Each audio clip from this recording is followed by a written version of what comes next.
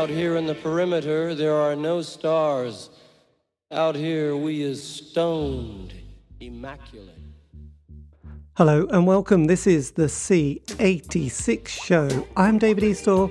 As you know, we love a special guest. This week it is the turn of the singer, composer, producer and also novelist. It is the one and only Ian Donaldson, who was originally in various kind of punk bands in Scotland, one with Alan McGee in fact, but then went on to form H2O and was, I believe, on the label of RCA and released various singles called Hollywood Dream and also made the top 20 with I Dream to Sleep and did an amazing album and has since then gone on to work with various other people from Big Country, Simple Minds, etc, etc. But the exciting news is that his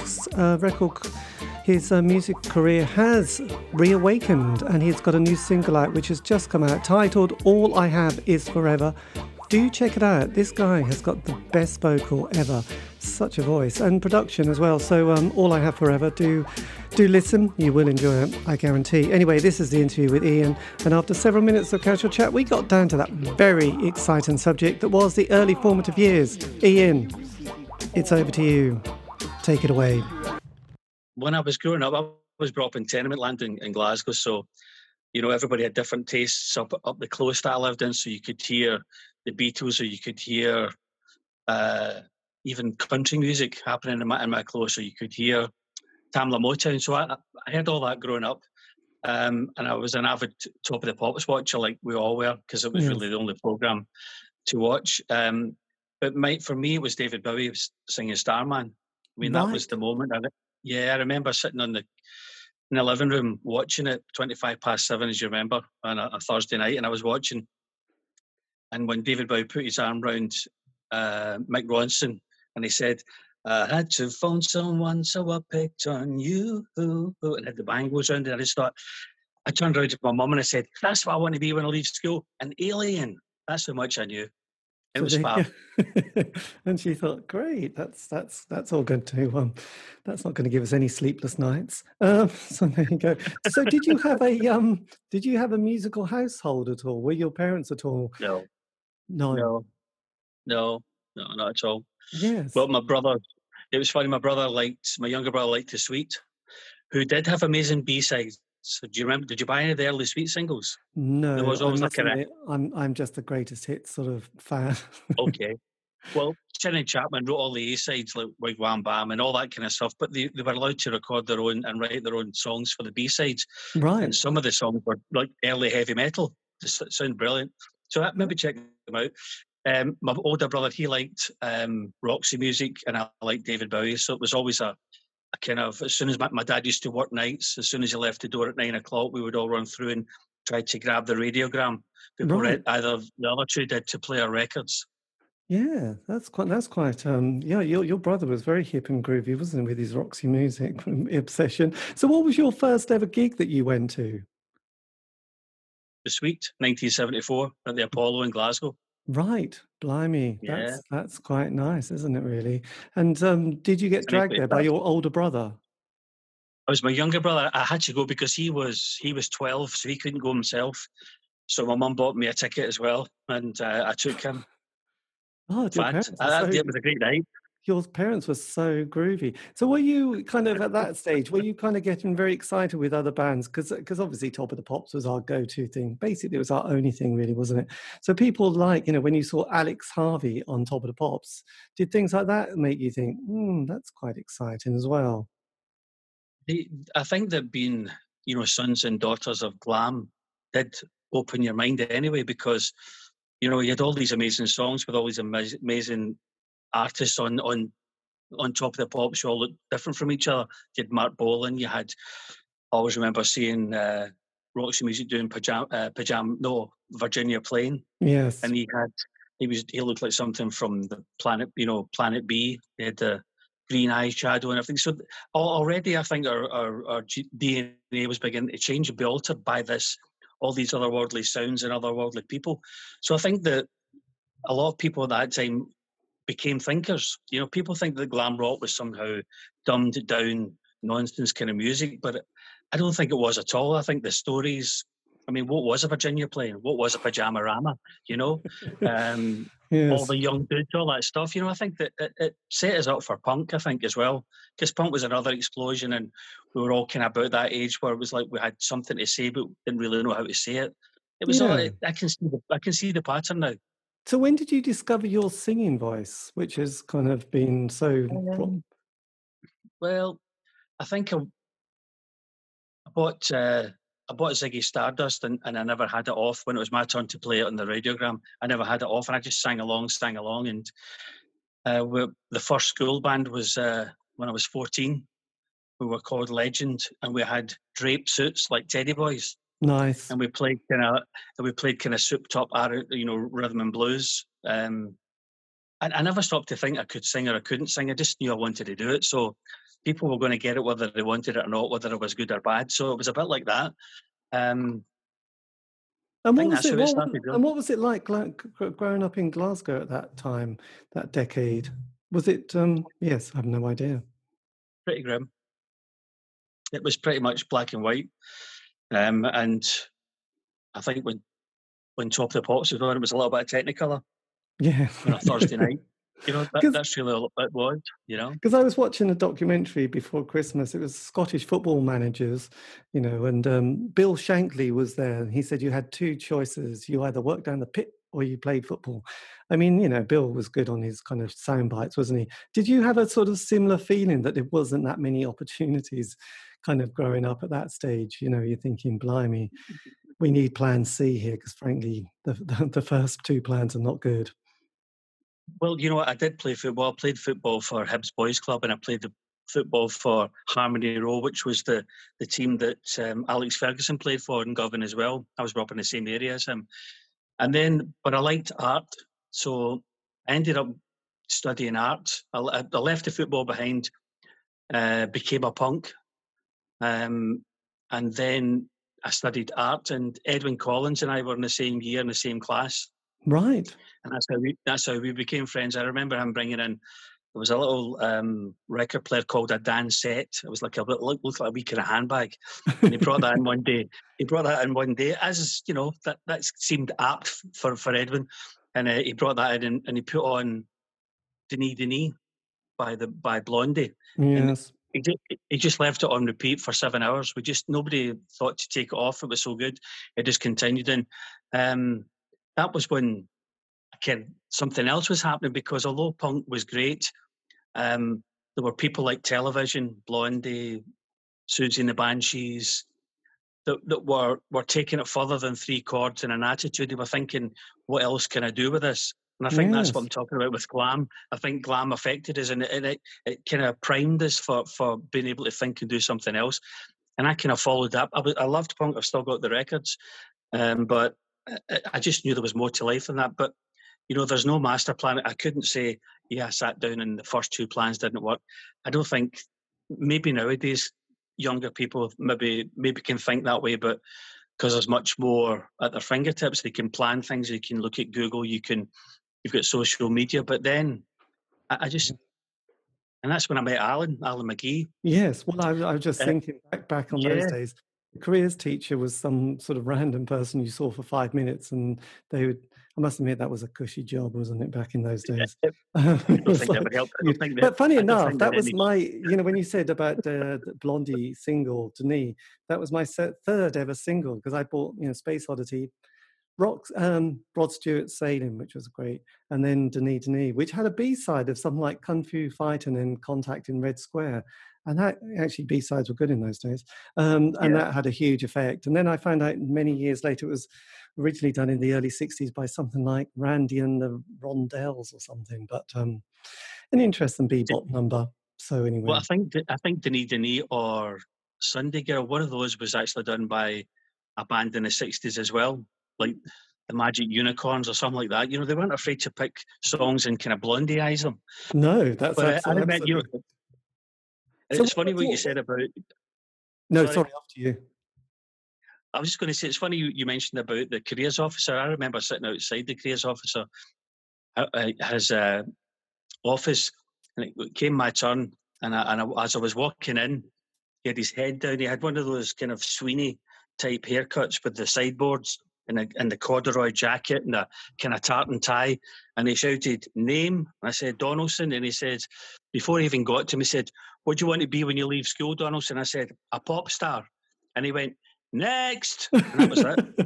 That's all that happened. Wow. Absolutely true. He had a hard day, didn't he, that chap? Blimey, yes. God, I would love to. Tell me about you, David, though. Pardon? Tell me about you. Where were you brought up?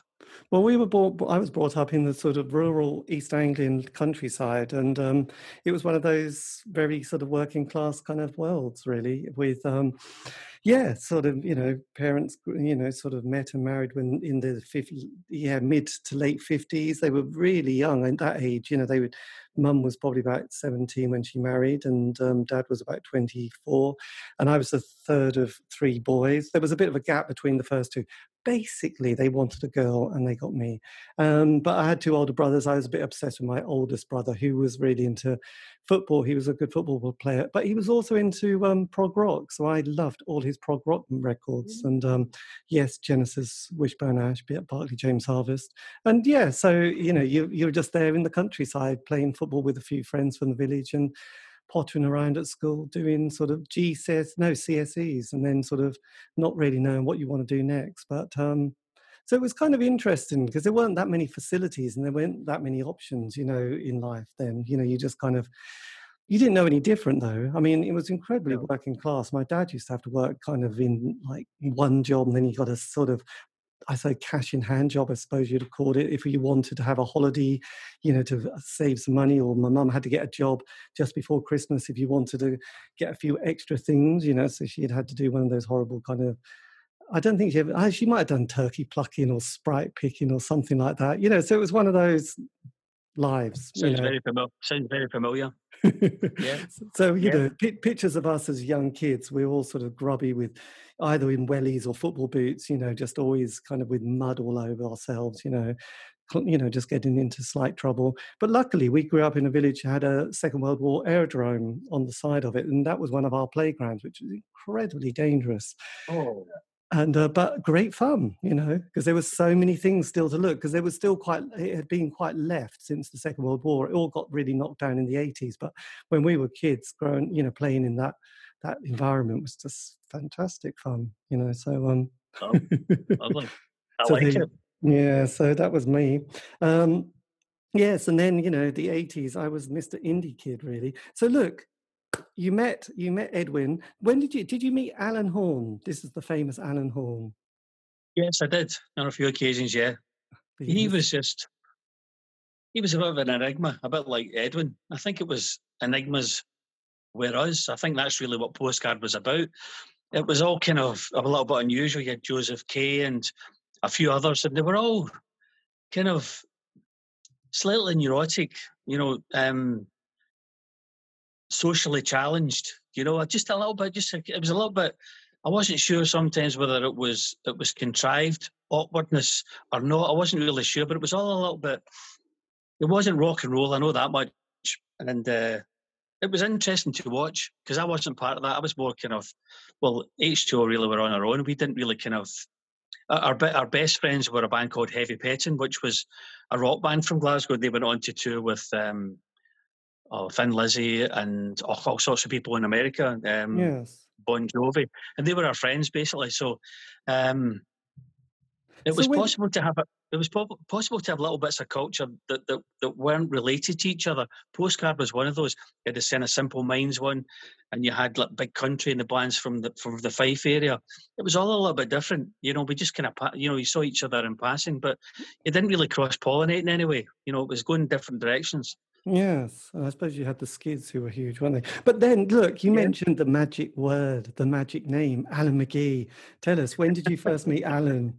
He was really a box of fireworks. Really, he was. We used to keep we used to keep fireworks under our beds and bring them out every night, playing with them in front of the open fire. Literally, it was like this big thing. We'd get some money, go to the little shop, get some fireworks, put them in the shoebox, and then get them out and go. Yeah, man. Love it. So, Jesus. You know what? It is, it is kind of Darwinistic, isn't it? I mean, I'm surprised we've got this far because we survived all those All things. our fingers, yeah, Um, absolutely. yeah. Well, no, Alan was working the railways at the time, and I just split up a band called Screw. We were a punk band, a 4-piece punk band, and I put an advert in a music store saying, like-minded musicians for new, forward-looking band. Influences television, Roxy Music, all that kind of stuff. And Alan answered, and we got together. And he was a terrific bass player. He doesn't tell anybody that anymore. But No, so we wrote so secret, doesn't he? Yeah, he did. And we wrote a set of songs. We found a drummer, we found a guitarist, and we played our very first gig, a CND rally. It'll be 44 years. 44 years this 1st of May. I've got a gig in Glasgow just to kind of celebrate that. And that was the start of it. But it was always going to be short term because we didn't know what the future was or what it was, but we wanted to do something. So Andrew Innes, who's now with Primal Scream, he joined the band, and Neil Clark, who was in who's the boy that did Perfect Skin? Lloyd Cole. Lloyd Cole. So the 5 of us were together at one point, and it was just, it was a bit like under your bed. Somebody threw in a match, and it just kind of exploded, and everybody went their own way. I kept in contact with Alan now and again, but it wasn't really until about this time last year that I met him properly. And that's when he said, I've got an idea. I've been listening to your solo stuff and I really like it, but I've got an idea. And I said, okay, let's meet. So we met and had a cup of coffee. He doesn't drink. So we just had a cup of coffee. And he said, I've got a friend in Berlin. He's from Dublin originally. His name's Craig Walker, and he used to be in a band called Power of Dreams, which were a Dublin band, which were terrific. And he said, I think that you two should write together. So he introduced us. We go on like House on Fire, and then the single that's out at the moment is the first song that we finished. And that's it. It's gone full circle now from being Rockets, 17, 18 years old, and then all these years later, back together again. It's kind of a bit of a fairy tale, really. So did you say Clive Walker you've collaborated with? No, Craig Walker. Craig Walker. Is he based in Berlin? He is based in Berlin. You'll know him. He's written with everybody. He's written for film, scores, you name it, he's done it. But the band he was in, Power of Dreams, was a terrific band. Yeah. It's worth checking out. I think I interviewed him recently. Christ. I must keep a note of all these people. Yes, I suddenly thought, my God, that sounds familiar, actually. But there you go. Yeah, but then you had other bands like the Pratts, didn't you, from Scotland, who were basically about 10. There was loads of bands. I mean, just after us, then you had this kind of blue-eyed soul thing that happened with Hipsway and Love and Money and the Big Dish and all sorts of bands as well. I think Glasgow's very like Liverpool. It's a working-class town with lots of singers. Really? By the way, I am really envious because the great thing about the countryside is it's full of nature, but culturally, it's really barren, by the way. And so that's a downside. And even Norwich, doesn't have a huge kind of musical legacy. And, though you can try and flaunt the Farmers Boys, the Higgs and serious drinking, it doesn't really rock. No. It doesn't rock. Doesn't really whereas you just you reeled out all those names, and I just think, really, I'm so pleased for you. So there you go. Yeah, I know. It's kind of, I don't know what it is. We've got the venues, little venues, but we just never had that kind of, wow, look at that. Cherry Red Records put together a 5 CD box set of Norwich and Ipswich bands. They would struggle to get an EP. Well, I don't know. Well, XTC, were they not from Norwich? No. XTC? No. I think they're more in the Midlands somewhere, but being one of those people who's a bit hopeless and they're, embarrassed about geography, I have no idea, but they're definitely not from this area. So the Farmers Boys, who was signed to EMI on the same day as Kajagoogoo. So there you go. Don't go to a dinner party with that anecdote. That won't go down well. So look, the band explodes, and then you're in this incredibly groovy little band. And I have to say, the cover reminds me of, is it the Lotus Eaters? That sort of cover with the guitarist on the front of the because this is H2O, isn't it? Your next one. Yes. Yeah. And this is a Slick Machine, isn't it?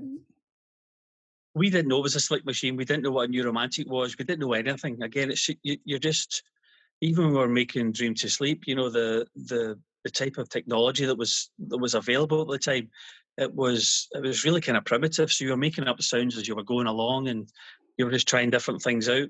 Luckily, the engineer on that was Dave Bascom. Dave Bascom went on to produce Echo and the Bunnymen, Songs from the Big Chair, for Tears for Fears, all sorts of people. We got him, he was like the same age as us, and we got on really well, and he had loads of different ideas. You would come in the next morning and at the studio, and he'd been up all night, hammering something on the wall, or ticking something, and he put all these kind of sounds together, and it was really the start of not only thinking about songs being different, but also sounds being different. He kind of turned us on to trying different things as well, which is quite early days, but H2O was good. H2O was good fun. We got the gold medal. We got Top of the Pops as well. So yeah, for me, that was mission accomplished. And sharp haircuts as well. So you actually toured with Kajagoogoo, didn't you? We did. We did 30 dates with them, and My God, it was good fun. I would imagine. I mean, let's face it, it was, because it was that kind of thing, 79, Thatcher gets in, we've got the Greenham Common, we've got, obviously you were very politically minded by your CND gig there, I'm sure. And and then you had the Falkland, the sort of Falkland crisis, and the miners' strike and everything else going on. So let's face it, anything is better than just being on the dole, sort of one, sort of just claiming, I don't know, it was about £16 a week or something. It wasn't much. And actually, because a lot of the indie bands I've done, they did have sort of the job seekers allowance, enterprise allowance schemes, which gave them that 1 year of, I don't know, pretending to do something. But some, managed to sort of crack the music business in a way for a few years at least. So yes, so the album came out on RCA. So how come you were suddenly, did you all relocate to London? No, but we spent a lot of time in London, but we still stayed in Glasgow about half the year. We come down when we had to record, because the recordings were done in London, and to do any press or TV work, most of it was there. Newcastle was a big player at the time as well, because you had Razzmatazz and a few other shows that were happening there, the Tube. But you really didn't have to be here, be in London all the time. It wasn't necessary. And what was your sort of memories of your sort of 30 dates in 30 days with Kajagoogoo? Was it kind of like almost like Beatle mania, or the Bay City Rollers? Did you think, my God, we've got screaming fans? What the Rollers fans were, I think they were a bit more wild than the Kajagoogoo fans. I think they were more well behaved. But when we started the tour, the reason why the single charted, because I would plug it every night and just say to people, the audience, go get your mum, go and buy the single on Saturday morning. And we saw it steadily going up the charts. And by the time we got to about, with a week to go, we were 17 in the charts. And it was down to that. And it was just people power, it really was. And it was, some people, are quite disparaging about Kajagoogoo. It's easy to criticise somebody else's success, and it's hard to get your own. That's the way I look at it. So they had #1 records. They were terrific players. So I'll defend them to the last. Yes, well, absolutely. It really helped. It really helped. And I know that I can't remember his surname, but Nick, the bass player, is quite the musician, isn't he? Yes, Nick Beggs. Yeah, he's a trumpet player. I would imagine the band are good. Yes, my God, you must have sort of been. Yeah, so were you sort of tempted into that world of the Blitz kids and sort of the wonderful world that was Spandau Ballet, Duran Duran? Did you start feeling like this was your sort of a bit of a scene that you were sort of tapping into? Again, you don't really know. It's only in hindsight that you can really see anything clearly. But we didn't really know there was a scene. The only thing I really know was apparently I was a new romantic then, and now I'm an old romantic. That's about as defined as it can be. We tapped in a little bit. We went to some of the parties, we had a bit of fun, but we were just our own people. We did things our own way. We made our own records the way we wanted to. We didn't really get too sucked into I just thought it was kind of pointless, to be honest, Dave. Now I'm actually looking at it from all these years past, it was there was an awful lot of front in those days. You know how you looked. Yes. It's always been about the songs. I mean, that's what the thing that Alan McGee and I generally talk about is songs, great songs, and it's about trying to make great music.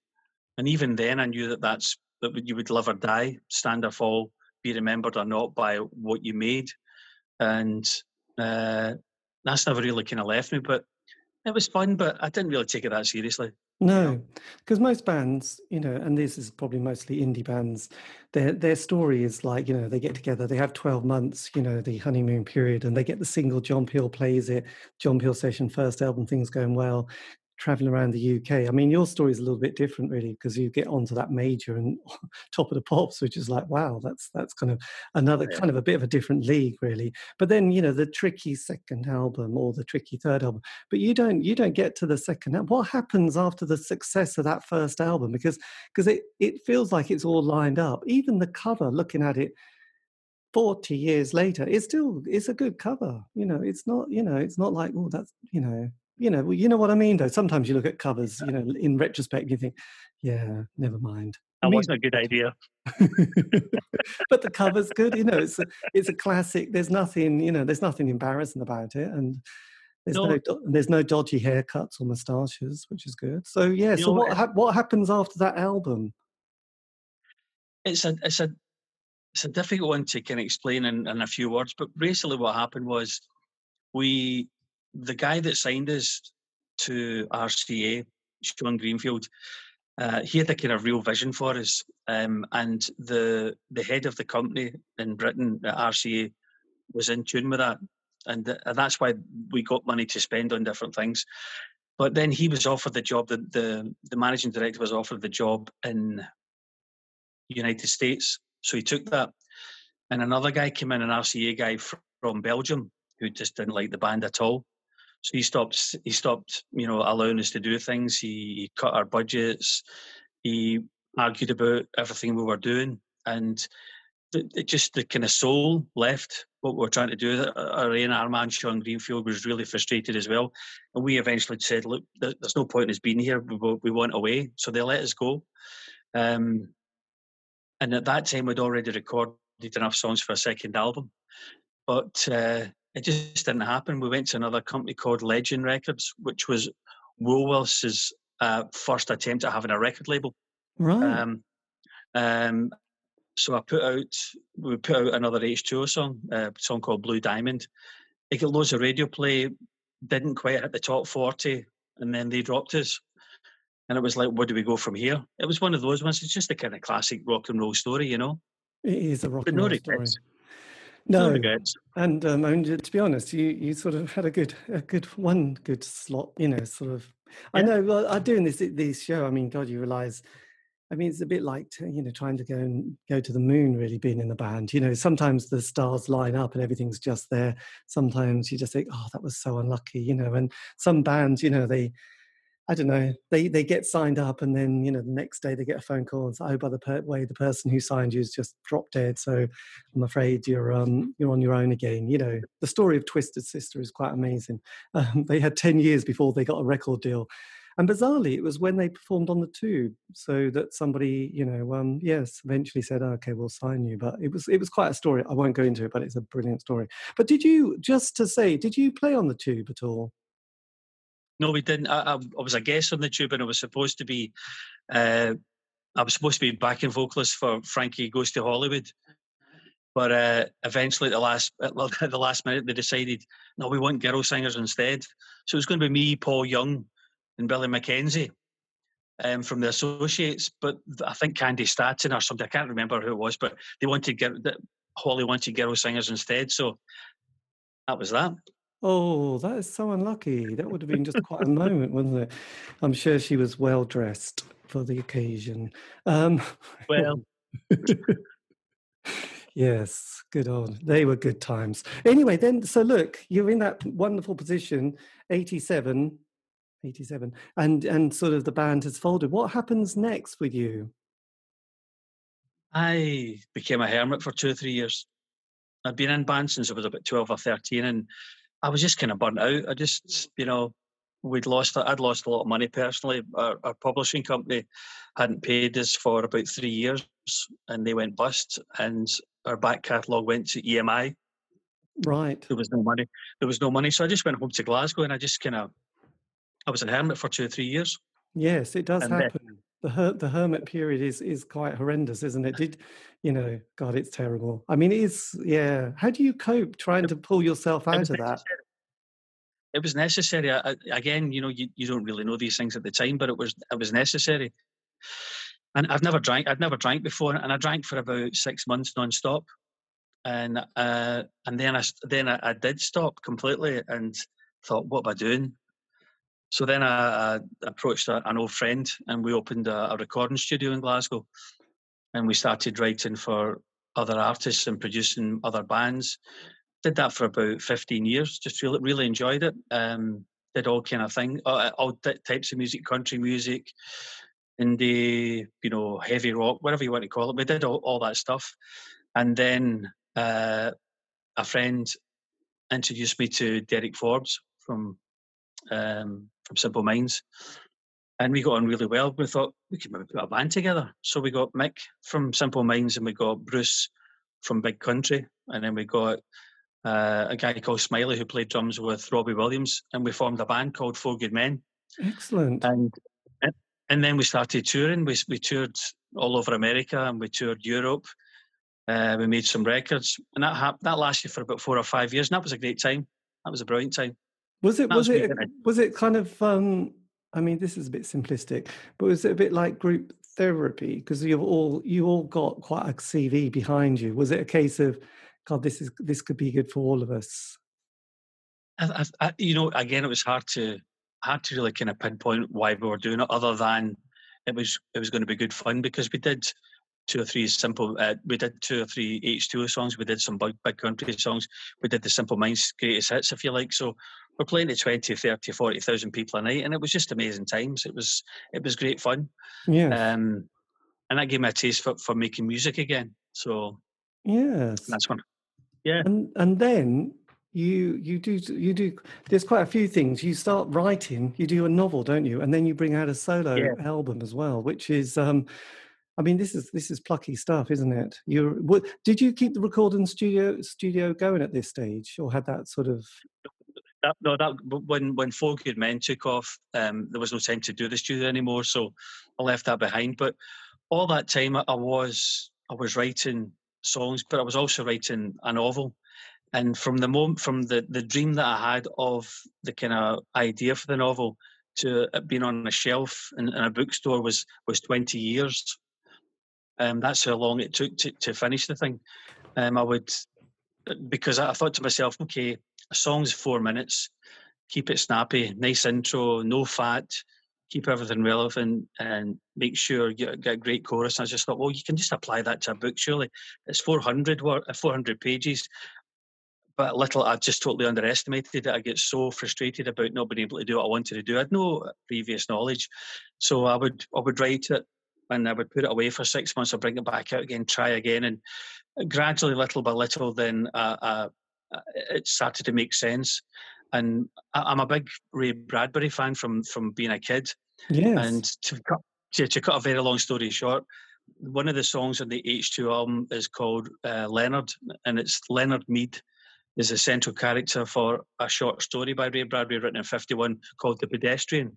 And it's about a time in the future where nobody walks anymore at night, and he's a writer and he does walk. Everybody stays in their home, a bit like nowadays in Los Angeles, I suppose. Anyway, so I wrote a song about that, and on the H2 album, I was buying a couple of books online, and I happened to meet Ray Bradbury's editor, a guy called Don Albright, and he managed Ray Bradbury and edited all his stuff. Again, long story short, I sent him a copy of The Pedestrian, Leonard, and he took it to Ray Bradbury, and he let Ray Bradbury hear it. And Ray Bradbury wrote this letter back to me saying, I really love the song, and your story is now part of my story. And he sent me a copy of one of his early novels saying, thanks for Leonard, love Ray. And I started to send the manuscript to Don, and he kind of edited it. And again, very long story, but he kind of guided me a little bit more. And eventually, I managed to pull the shape of the book into such a way that it actually made sense, because I really needed a hand. I was writing loads and loads, but wasn't sure what to keep, what not to keep, how to go. So I learned a lot from him, and that's the kind of story of the book. It's a bit like standing on the same stage as David Bowie did when he was singing, Starman. All of a sudden, I'm in contact with my literary hero, Ray Bradbury, and I've been lucky. This is why I've got no axe to grind with what happened or what didn't happen, because who cares? I've had a ball, and I'm still doing it. We're still walking and talking. Well, we're sitting down. But yes, but he started the creative writing course at the UEA, and I do remember reading The History Man. God, I'm hoping I'm talking about the same person. The Illustrated Man, yeah, fabulous story. Yes, it was. I have fond memories of reading that, and yeah, what a legend he is in this area. Yeah, all over the world. But yeah, so then when this comes out, you bring out your first sort of solo album, don't you? Yeah, I did a solo single after the last H2O record. It was a cover of The Sun Ain't Gonna Shine No More by the Walker Brothers, who I love, and the guy that produced the last H2O record, a guy called Pete Walsh, he went on to produce all of Scott Walker's later albums, all the kind of strange ones, and he took a copy of my version to Scott Walker. And Scott Walker wrote me back a note saying, I really dig your version of Sun Ain't Gonna Shine Anymore. I love Scott. Again, another dream come true. So it's another one of those things where, it's all good. It's all good. Good. Because your voice, especially on the single, on your solo album, is amazing. It's so kind of clear and such a perfect, it's just perfect pop, really, isn't it? So you must have enjoyed putting the From Stars We Came together. This must have been, it feels like it had a lot of joy in the production and the creation of it. Thank you. From start to finish, that was about 6 years of writing songs and recording a little bit when I could afford to, and eventually pulling it all together. And that came out about 3 or 4 years ago. And yeah, I'm really proud of it. I mean, I'm really pleased how it turned out. And I do a lot of those songs live with some H2O favourites as well. Yes. Yeah. And who was the band you brought together for that, or was it done? Well, no, it's the band that I'll use live, or I wouldn't say use, the guys that play with me live, and they're on the last 2 or 3 singles as well, and there's some of them are on this present single. So I like to. It's nice to be able to work with people that you get along with that are also talented. That's the trick.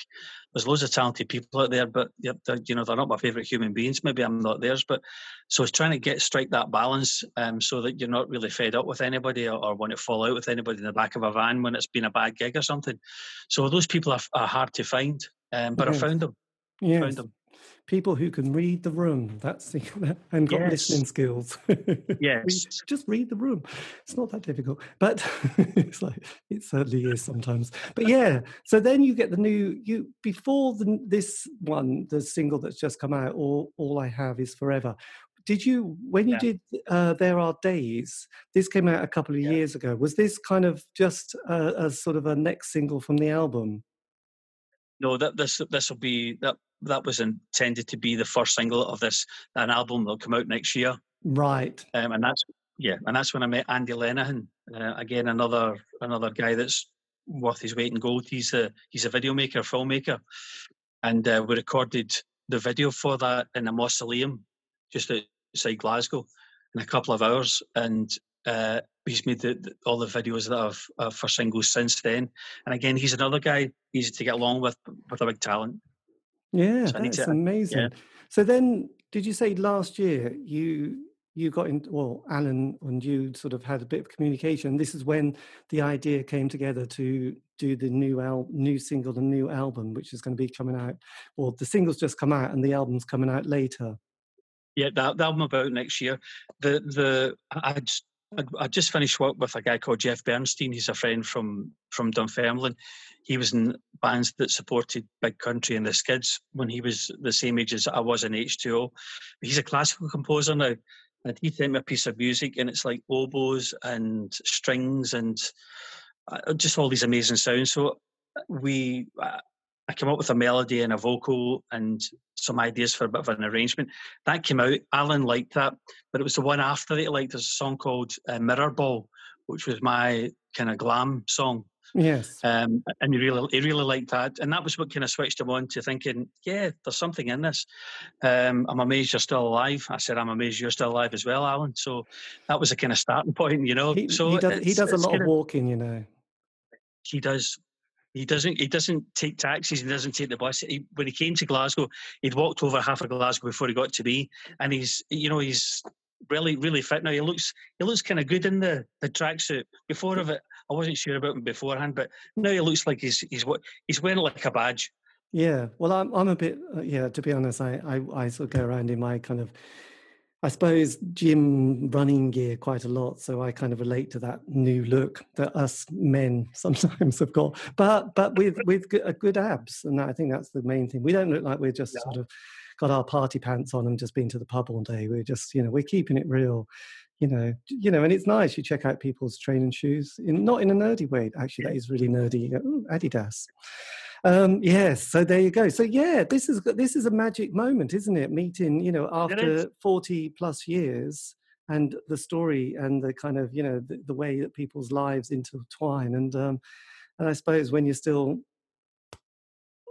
on the planet, basically, and sort of walking and talking, there's something quite nice to think, God, we've done it, haven't we? We've done. There's still more to come, hopefully, but it is also quite a nice feeling of.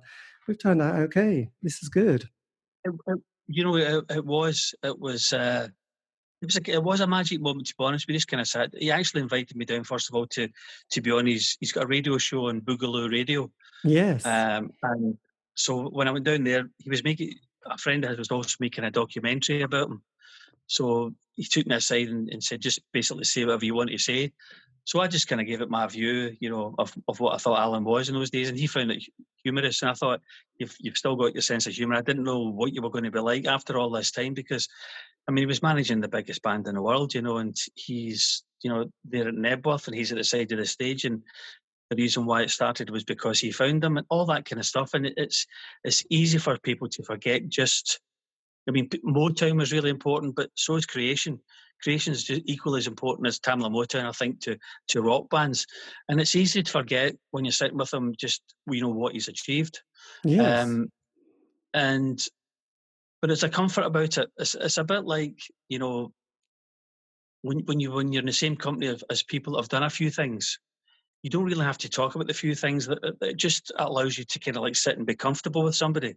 You don't have to name drop, or you don't have to do any of that kind of stuff. There's nothing to be won or gained by doing that. It's a kind of comfortable, yeah.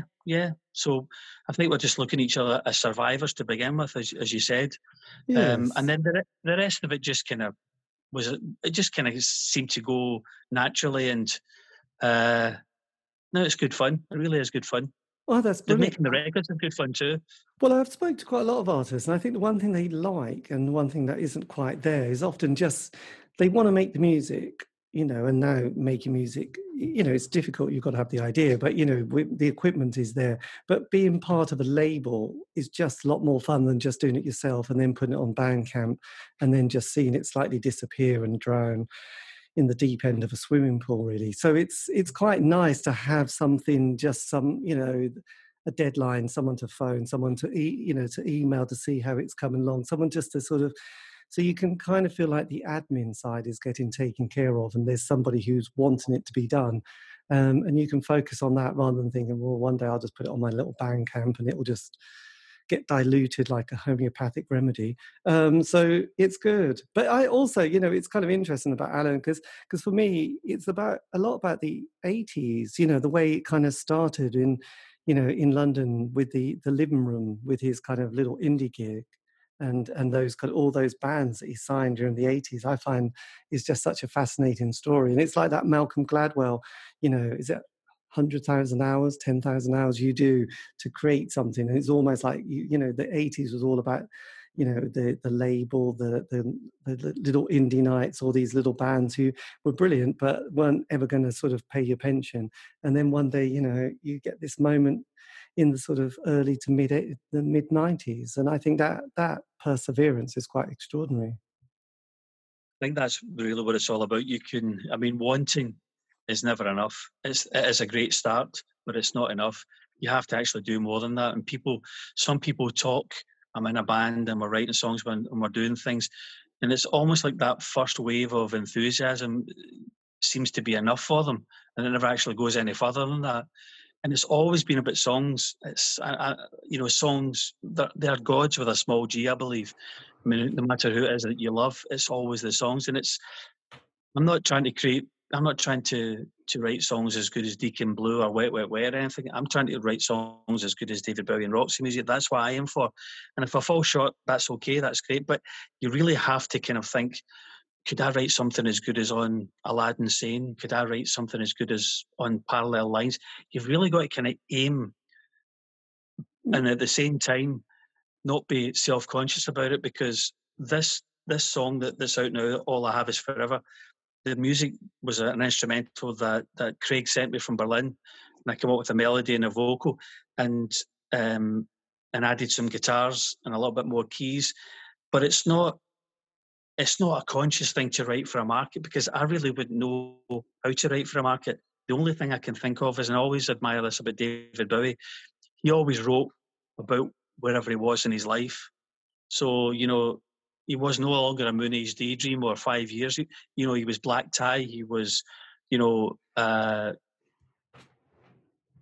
what's most recently, like Thursday's Child, whatever it happens to be. And I've always thought that, you know, if I can just write about me just now, which sounds incredibly selfish, but I only write songs for me. And I'm just hoping that maybe somebody else will like that. And it's a risk, but I would really rather stay at home and read or watch a movie than go and do something I don't want to do, especially now. Yes. And the music we're making at the moment is really what I want to do. And Alan, although he's hands-on, he says, you know, what have you and Craig come up with? And we played it to him. He said, I love this, let's just go with it. It's like a Tony Wilson kind of idea. You know, it's like, you know, yeah, well, what is it you want to do? Well, I'll support you because I really believe in that. And he's a one-man army behind us, you know, like he can open any door, he can do anything, you know, and you just have to give him the right song. And that's the criteria. It's the only criteria, is that give him a song that he can believe in. And that's how the future's going to be. Yes. And you know, on that Bowie front, you know, I sort of, like I mentioned, he was with me, you know, all through, you know, my life. And obviously, you know, that Black Star and Lazarus album, you know, was quite something, you know, and obviously he was writing, I think, so much about what he was going through at that period, which was to do with, you know, his health, his scans, his blood tests, his operations probably, you know, and sort of, you know, he couldn't write about going out and, you know, burning rubber down the motorway. You know, he was, you know, writing about a Black Star, and, you know, it was amazing. You know, it was kind of, I think it was slightly reference to an Elvis Presley song about, you know, when your Black Star comes, was. You know, your calling is here. So I've read that into that. So I don't know if that's true, but, well, you know, it was quite interesting. He was a kleptomaniac. I mean, there's no doubt about that. But he always added something of himself to whatever he stole or borrowed. Yes. So you're right about Black Star, but, you know, Elvis couldn't have written what you couldn't have added what David Bowie added. And I think you know, to be the first song on your album after you die, look up here, I'm in heaven. I mean, that's amazing. That's amazing. That is amazing. Yeah, it's too sad to believe. Really, it's spooky. So yeah, crikey. But does that mean that for now, you know, you've got the single out, which is amazing. Are you now working on the album, and is this mostly with Craig, by the way, or is it going to be with different writers? It'll be either I've written some original things and recorded them up until now. That half the album will be with Craig and half the album will be with my own songs. But if at any point as it nears completion, it tips one way or the other, we'll just pick the best 10 songs. So Yes. that's what it'll be. That's the criteria will be, what are the best 10 songs, and I'll go with that. Absolutely. Yeah, it's quite exciting now because I realised that I'm sure it is Craig who had done all that solo stuff, and I think the band did an album quite recently, but they still were in different parts of the world, Yes, having to sort of bring their stuff together and giving it to some poor that's him. producer engineer to say, "Yeah, could you just make it sound like we're all in the same room?" And apparently he did. So that's just amazing. So yes, the world on one level has become quite intriguing in that sense of being able to share files and to record in your own space and keep it going. So yeah, amazing. There is an upside to every downside. You know, sometimes it can be hard to see.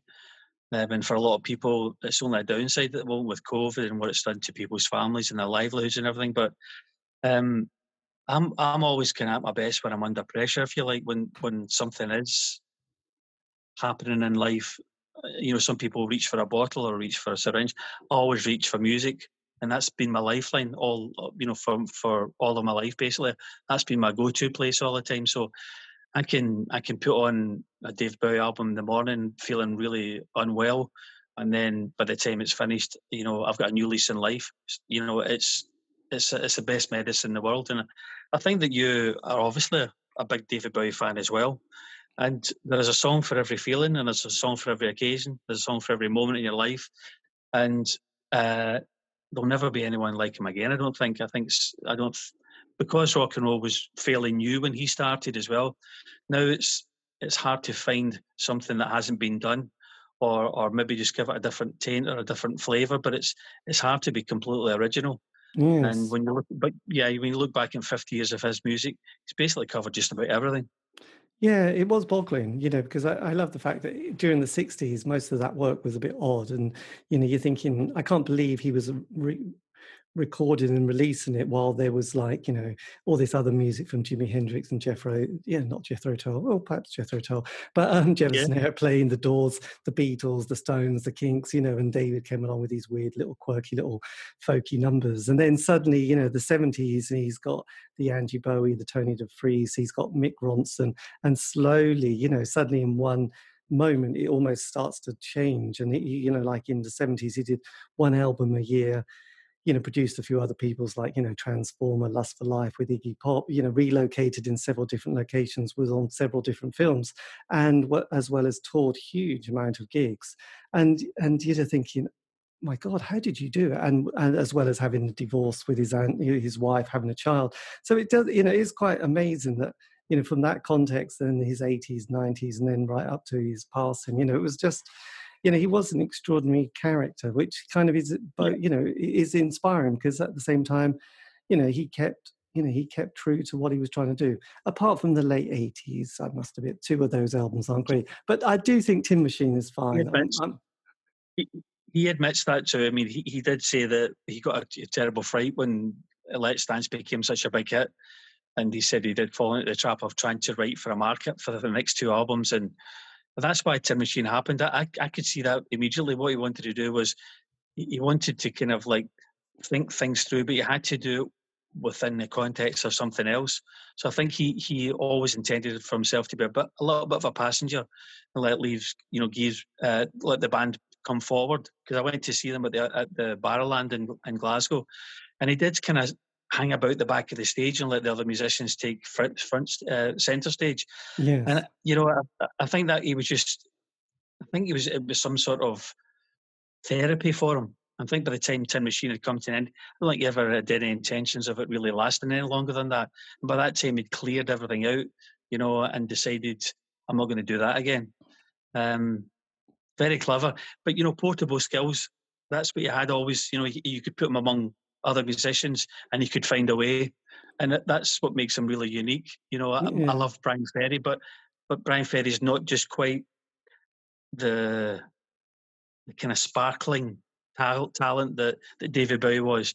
A guy that's really underrated, and I think he should be up there with him, is Ian Hunter from What the Hoople. Yes. I think he's really underrated. I've been to see him a few times, and you know, just again, but quite a quiet character. You know, whereas Bowie was quite gregarious and, you know, just out there.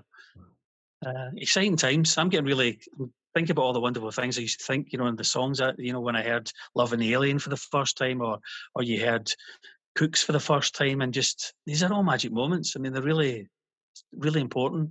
Yes, Incredible. well, it's interesting, Loving the Alien, because when he did the tour, the reality tour with Heathens Reality, they redo Loving the Alien, and it's a version from that live recording, which he says, they're a bit more happy with what it sounds like than it did on the album, which was probably Tonight, which I can't quite remember. I think it was Yes. Tonight. It does, it's like, oh yeah, that does sound. A lot of it is to do with the production, really. It's kind of, it's an 80s production, isn't it, for those two albums after Let's Dance, which slightly makes it quite hard work in a way. I think he was a wee bit unkind to the recording of Love and the Alien. I thought it really worked. But then, I mean, the one question I would like to have asked David Bowie, I never met him, but it wouldn't be the obvious one. It would be, do you really have any idea how important you are to people that listen to your music?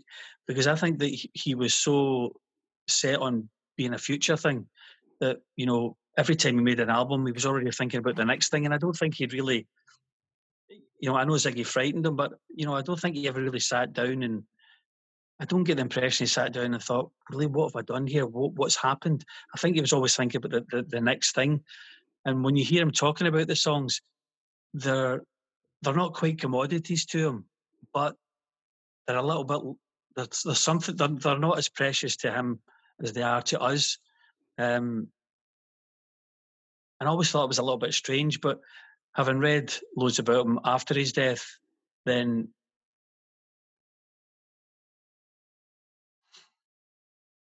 maybe we got him wrong in a way.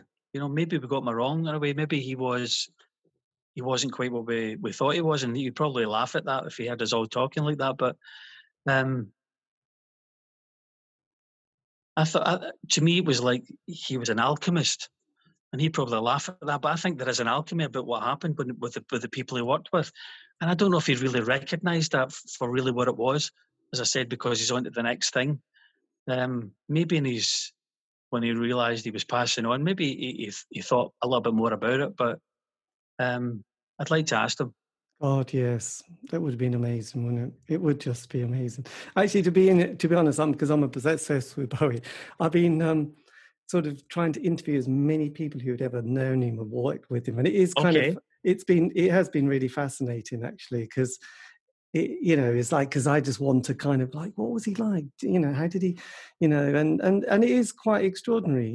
It's kind of all those stories from, like Woodmansey, and I mean that in itself is an amazing story. That the night that that Holy Holy was playing in New York, it was like David Bowie's birthday, and Tony Visconti gets his phone and he rings and says, "Hi David," they'd just made Black Star, so they wish him a happy birthday, and they all go, "Hey, well, happy birthday!" And there was this rumor that David was going to appear that night on Holy Holy, as they were doing some album from that period. And then Woody said the next day his phone was like, "What's going on?" And it was like, David's died. He was like, but we were singing him happy birthday the night before. Yeah. It was like all these kind of weird connections. But then, George Underwood, I've done an interview with him, who was the boy who sort of hit him in the eye and paralyzed his eye. And then, people like Ava Cherry and Dana Gillespie and even Angie Bowie. And, I have sort of, and various guitarists like Earl Slick and Garson and Jerry Lennon as well. So it's been kind of one of those kind of projects. I think, oh my God, you knew David Bowie. I must go and have an interview with you. And it's been interesting because one of the people who I did recently was he was a Scottish guy who was in a band called 123 or Clouds, and they were a 60s band from Scotland, but they were the first ever prog rock band, and David just hung out with them all the time in this kind of like, I just want to hang out with you. And then they have a big falling out, and this character, I can't remember his name, gets his keyboard, smashes it, says, "Fuck it, I'm not doing music anymore," and never plays music again. And then 20, 30 years later, he gets on with the rest of his life. And David starts mentioning him, saying, this guy's a genius, this band had a huge influence. And David really makes an effort to meet him and invite him back into his life again. And, he was a bit like, I don't know why, but, it was just kind of an interesting little story, and I just found that quite fascinating. You know, I think it's a beautiful thing. I really do. I think that you hear more and more stories about what he did for people personally, but you never really, it was never really made public. Like, I didn't know he'd been offered a knighthood. And he says, I wouldn't know what to do with that. That's not why I do what I do. And I thought that was an incredibly honest answer, whereas everybody's like, yeah, please, I'll have it. And I just thought, a whole lot of integrity. Not for me, I don't need that. Moving on to the next thing. Not many people would do that. I don't want to deify him here, but that's not what I'm intended to do. But what I mean is that it was more than the man. It was so much about him. It was about his integrity, about his skills, about his people skills, about his tenacity. I just don't really see that in many other people, to be honest. It is unique, and it's a testament for us to be still talking about him, and for you still to try and find out from other people who spoke to him, and what else can you glean from them? What else did you not know already? What was their take on him? I think that's, and the number of times he's been mentioned in science fiction movies. Yes. Are you a Blade Runner fan? I have. Do you remember Blade Runner? Yes, I do. The trouble is, I've watched it back in that period, but I haven't seen it again, actually. So it's all a bit of a blur. It's up there with Betty Blue and Diva, really. It really is. But the Roy, the Rutger Hauer character, who releases a dove at the end, and he's a Nexus 7, basically he's coming back to find out why his life he was given a limited lifespan by the Tyrell Corporation, and his birth certificate is the 8th of January, which is David Bowie's birthday.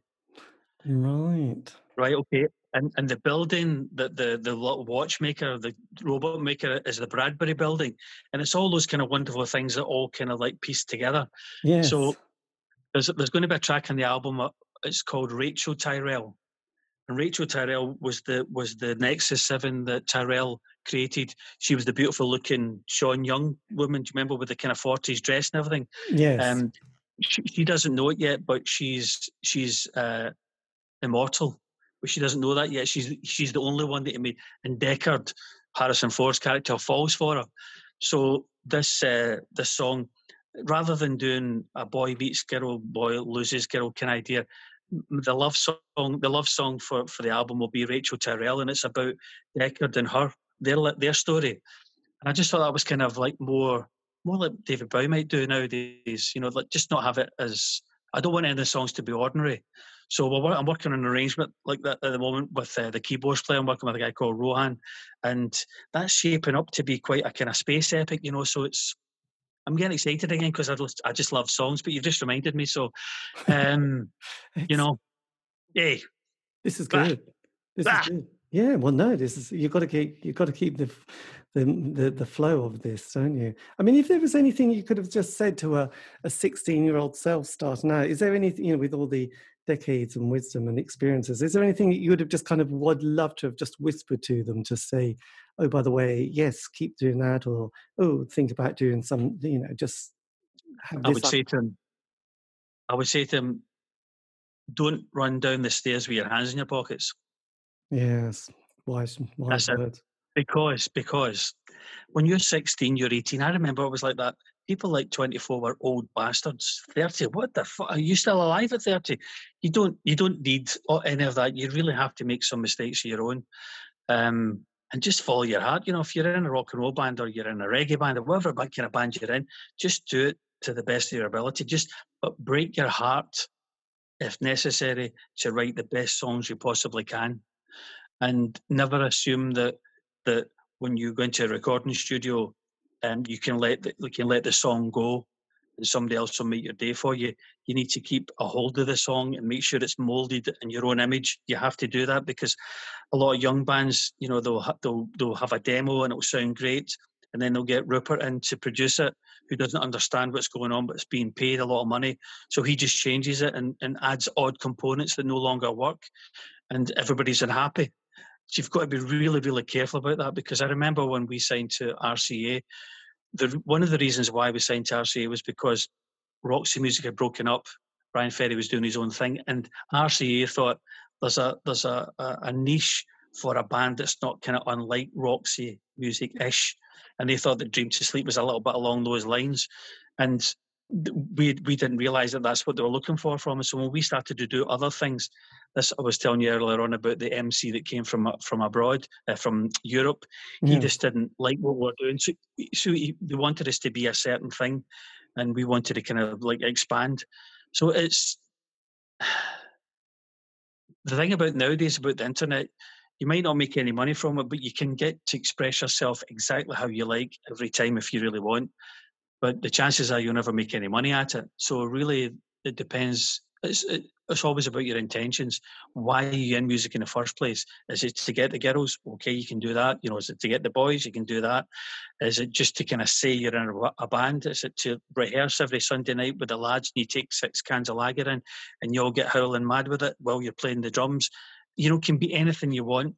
But if you're only in it for the money, then it's a bad career move. Because I still believe it is a calling. I know that sounds really, but to be a musician like Neil Young or David Bowie or Queen or any of those, it's a calling. It's not just a business. And you really have to decide why you want to make music in the first place.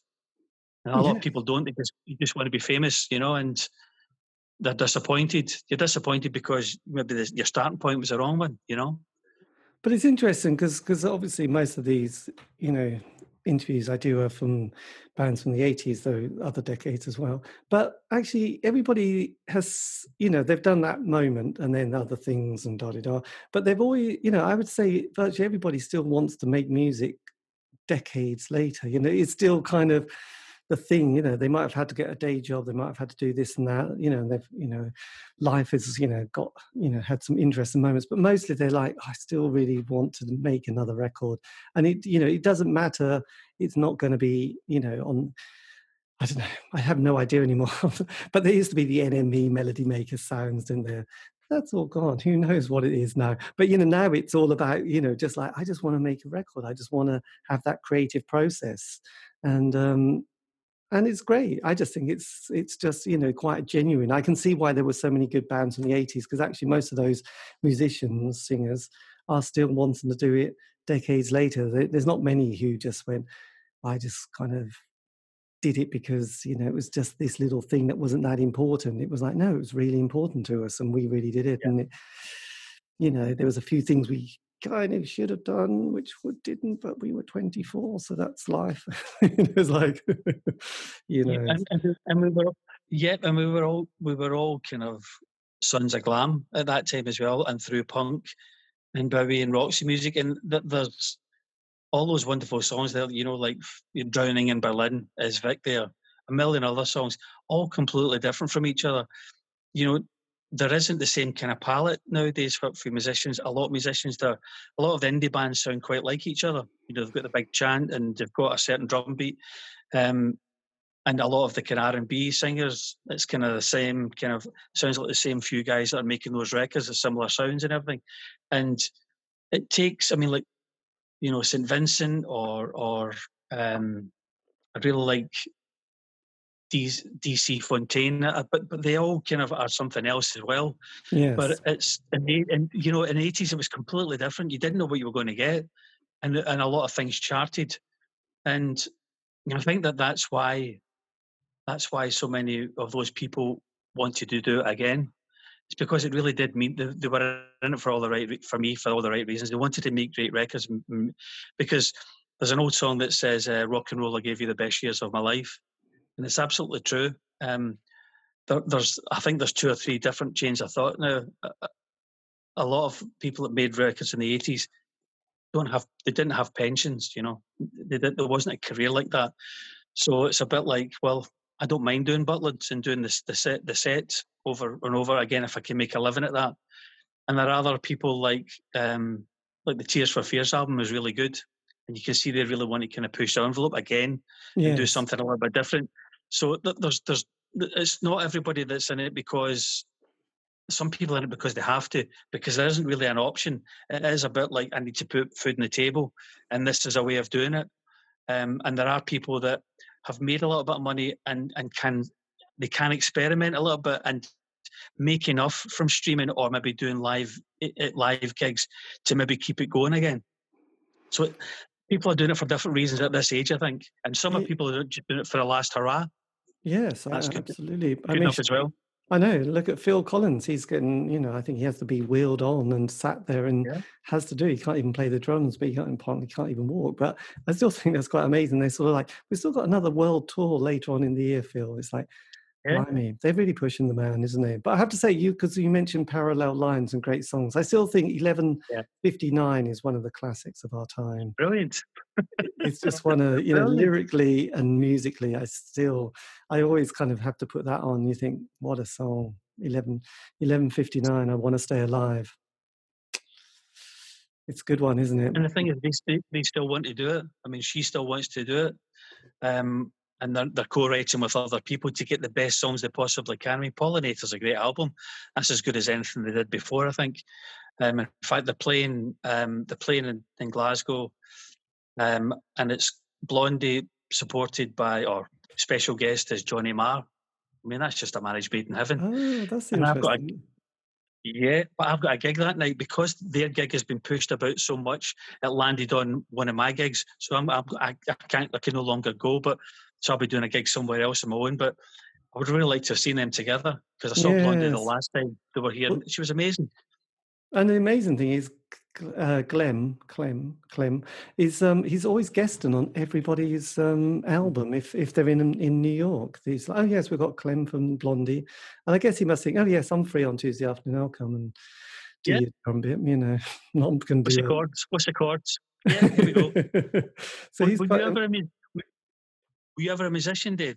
No, I was never a musician. No, it's such a shame. Never mind. Did you ever try anything? Did you not try guitar at school or keyboards or anything? No. No, we were remarkably. It wasn't. No, we didn't have that kind. No, it just wasn't that environment and that world, unfortunately. And I sort of look at everyone else I was at school with, and it was like, no, none of us were in bands, were we? We played a lot of football and messed about a lot, but there wasn't that. I don't want to blame my childhood, but I don't know if it's a little bit about being in a village in a countryside with not much else on. That's not a good enough excuse. But there wasn't that. There wasn't that kind of element of the streets and a city or town that just had different influences that can have quite an impact when you're younger. So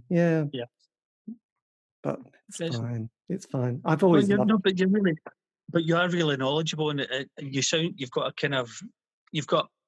a bit of an insider's view of what music is about, and a lot of people don't have that. So you have, obviously you are listening to what people are telling you, but you've got your own point of view in there as well. And this is a little bit clumsy how I'm trying to compliment you. I'm sorry, but you do have, but it's a different kind of conversation we're having than I have with other DJs who are just, they play records and they go to the gigs, and there's not a great of depth about what it means to be in a band or to have been in a band or why you're still in a band.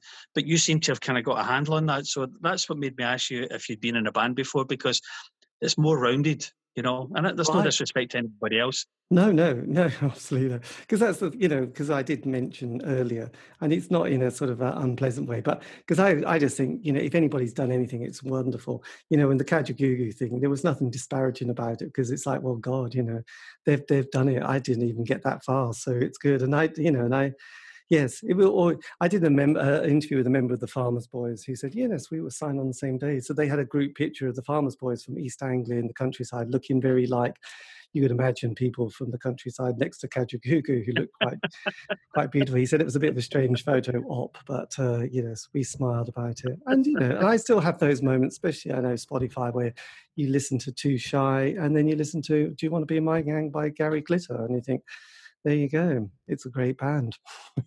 Listen, they're great records. I know he severely blotted his copybook and he deserves to be in jail. Let's not. But he made some great records, and so did the Glitter Band. They did. Fabulous records. And they're nice guys. So yes, there you go. Yeah. They're still doing it. But look, thank you ever so much for this. And that, dear listener, is the end of the interview. I know after it, we just keep babbling more. Anyway, a massive thank you, as always, to Ian Donaldson for giving me the time for that interview. And yes, do check out H2O, I Dream to Sleep, classic 1984 music. And that was from the album Faith. Yes, indeed. And also new material coming out, All I Have Is Forever. Stunning vocals, stunning production. Do check it out. It will change your life. Anyway, if you want to contact me, you can on Facebook, Twitter, Instagram, do C86 Show. All these have been archived, lucky you, on Spotify, I know, Podbean, and also iTunes. Check it out. C86 Show, it's all there. Anyway, have a great week. Stay safe.